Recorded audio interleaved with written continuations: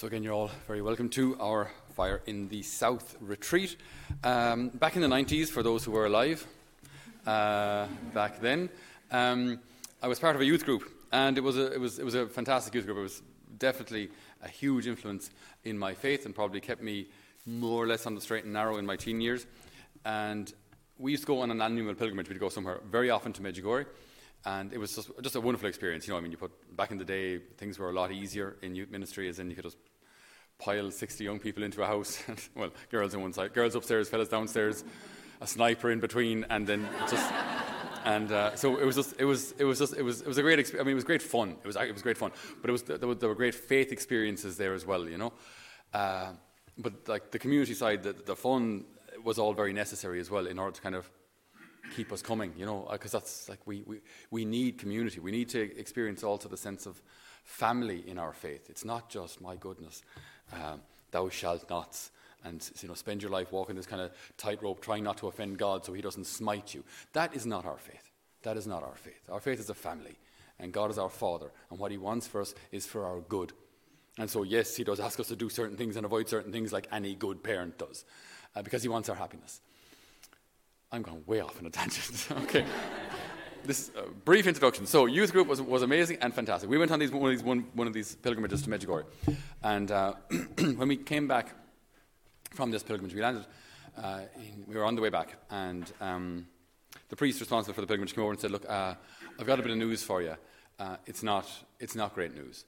So it was my sister, my brother, sister, myself. And I said, what is it? Well, we didn't want to tell you while we were in Medjugorje, but you've had a fire on your farm. So they said no one is hurt, but there's a lot of damage done. So we came back and we drove in home, and so our house is here, and there were two large barns there, and then smaller barns along here. All of the large barns were black and semi-collapsed, with smoke still billowing out of them. Now, for those from the town, maybe this mightn't be very significant.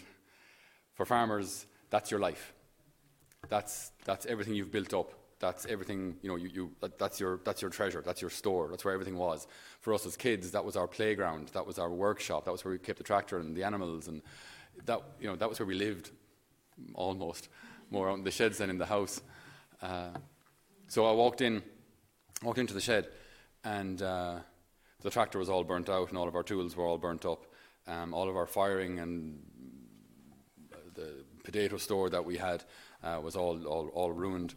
There was plastic mesh insulation in the ceiling, which had gone on fire and had rained flaming drops of plastic onto the animals there. So the animals, some burnt alive, some were half burned, some were very, very injured. So it was ugly. The whole thing was a mess. The whole thing was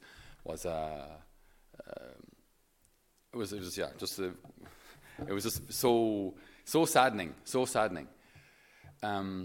So we went in home, and Mom and Dad obviously were in tears and so on and so forth, and we spoke a little, and I can't remember exactly what we did. We probably prayed at some point, but I remember within a short time I was upstairs in my room. I was 20 years of age, by the way, at this point. I was 20 years of age. I was upstairs in my room, and my bedroom is right over the living room. And I could hear Mom and Dad in the room below me. My mom was crying. And she was crying out loud, and she said, why? Why? Why has all this happened? In today's gospel, we have, I think, a scene that either has happened to us or probably will happen to us. Jesus was in the boat. Then it began to blow a gale, and the waves were breaking into the boat so that it was almost swamped. But he was in the stern, his head on a cushion, asleep.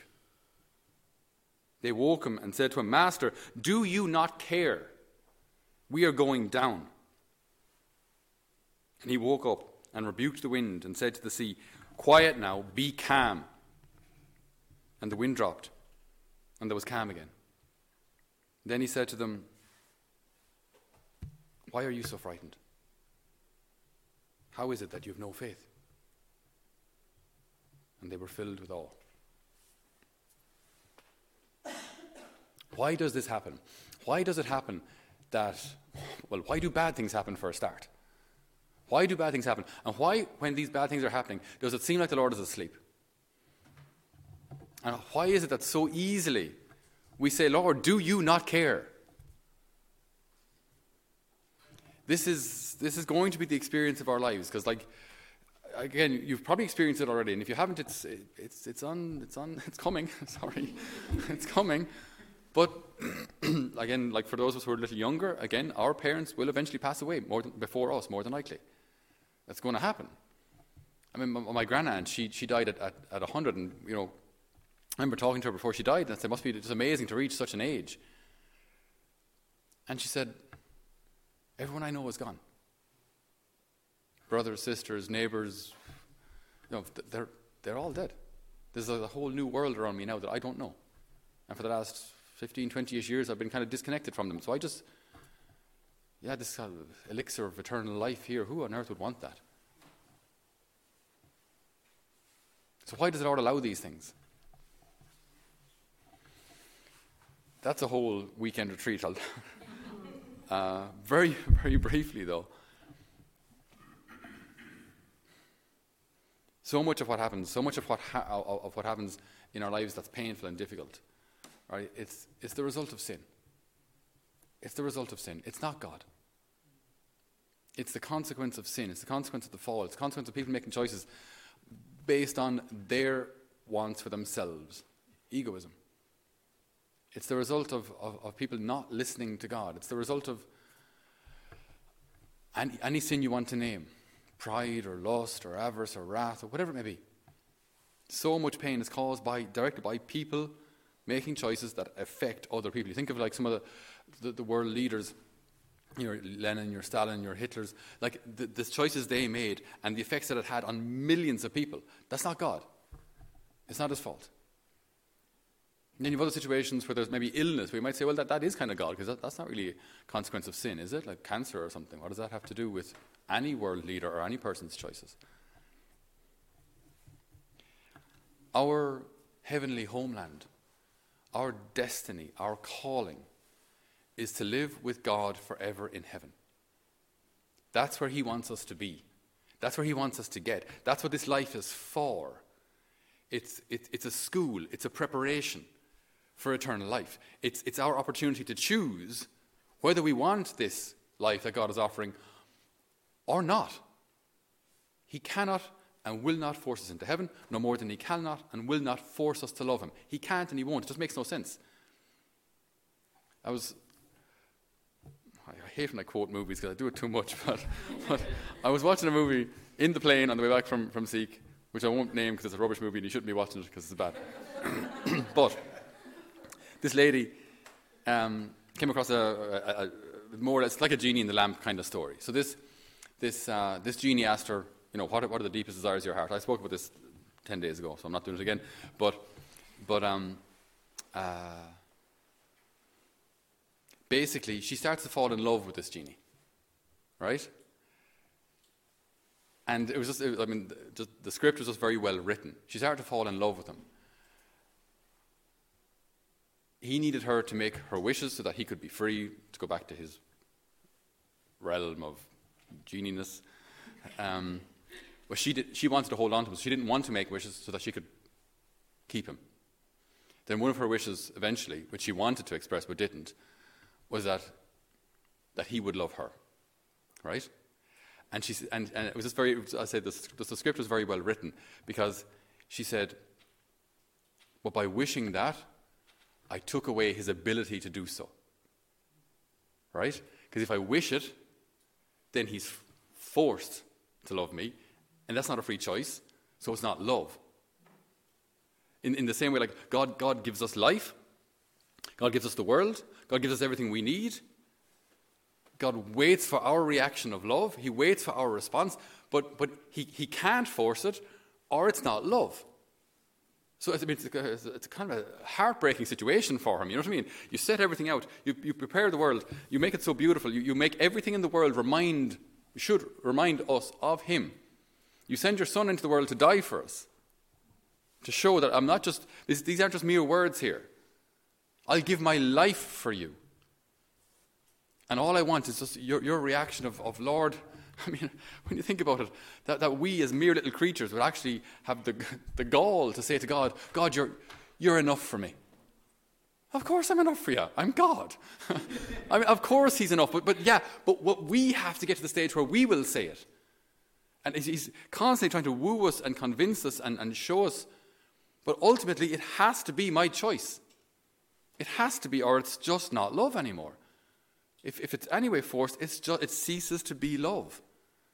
So he prepares everything, sets it all out, presents it to us, and then has to take a step back. This is the proof. This is my heart. Am I enough for you? Am I, as God, enough for you? It's such a humble thing for him to do. It's astoundingly humble. That God, the creator of the universe, the inventor of the eyeball and DNA, would say, am I enough for you? And then that we would have to think about it. Yeah, I don't know. Sorry, who do you think you are? But this is what we do. This is what we do. So when difficulties come our way, and they will and they do, and we can't and won't ever understand everything.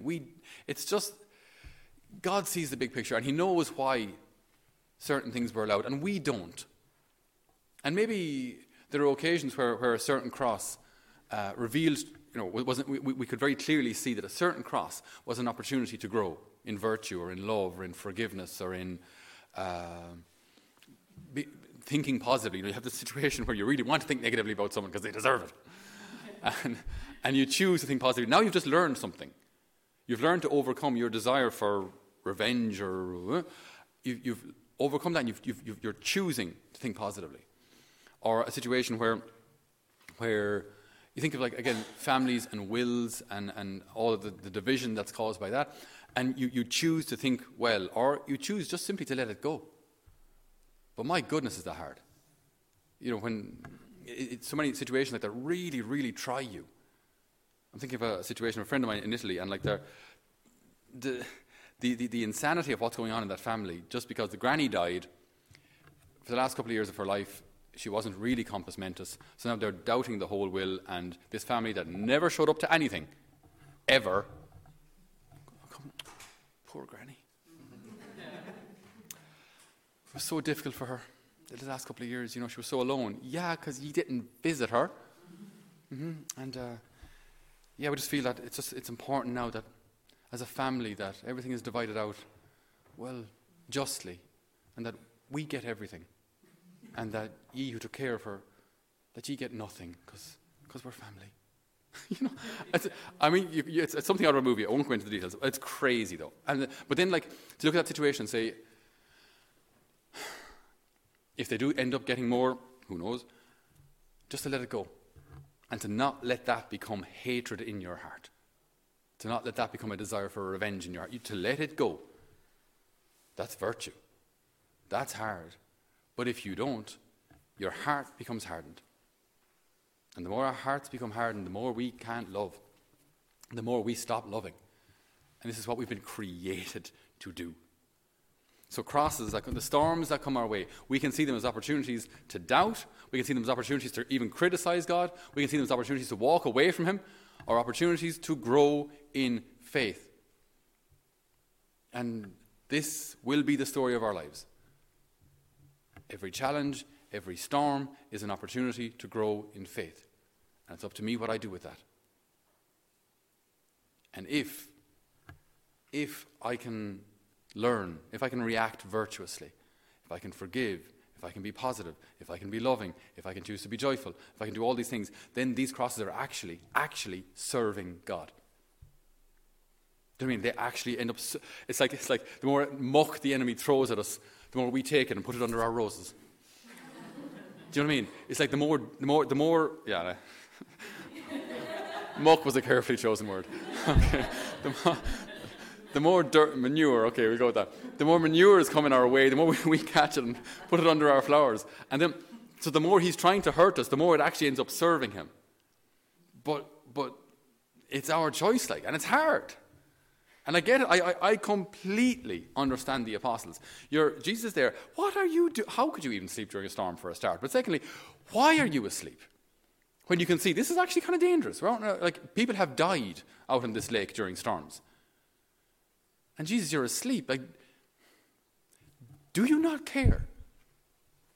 I mean, I thought we were friends. Like, do you not care?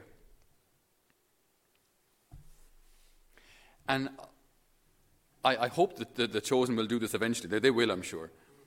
But like, to see how Jesus, to hear those words, and hear those words in your life today, that Jesus woke up and he rebukes the wind and says to the sea, quiet now, be calm. Jesus standing up saying, okay, enough of the storm. You've had, this isn't the entirety of our lives. The entirety of our lives is not storm and pain and misfortune. That is not the entirety of our lives. There will be seasons of it. But this is not the entirety of our lives. And when God commands it's over, it's over.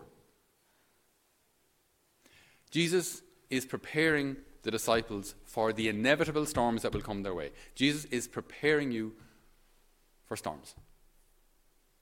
He did not say, he never promised that if you follow me, it'll be plain sailing from coast to coast and everything will be fine.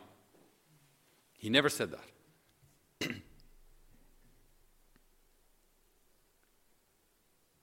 He does tell us, if you want to be a follower of mine, renounce yourself. You know it's coming. Take up your cross and follow me. That's what he says. He never promised plain sailing. He never promised good weather. He prepares the disciples and he's preparing you for storms because he loves you. And every storm is an opportunity to grow in virtue. Every storm is an opportunity to choose him. Every storm is an opportunity to grow in faith. And the more we correspond to that, the more we're ready for that place where there are no more tears, no more sorrow, no more pain, no more death. Where we're taken into the Lord's heart, where there is perfect peace for all eternity. So whatever cross and difficulty and storm we're going through now, and this isn't to minimize anybody's pain, because illness and bereavement and loss and depression, these are absolutely horrendous things. But they will pass. They will pass. The glory of heaven, after 10,000 years, you're only getting settled in. This will pass. The storms will come. But when we hold on in faith, when the dust settles, when the storm has calmed, we will find ourselves there at the Lord's feet. And in time, we will see the purpose of any and every cross that we've had to carry. You are not alone, ever. The Lord is with you. And the Lord says to each one of us and to our storms, quiet now, be calm. And the wind dropped and all was calm again. And he said to them, why are you so frightened? How is it you have no faith? And they were filled with awe and said, who can this be? Even the wind and the sea obey him. Amen.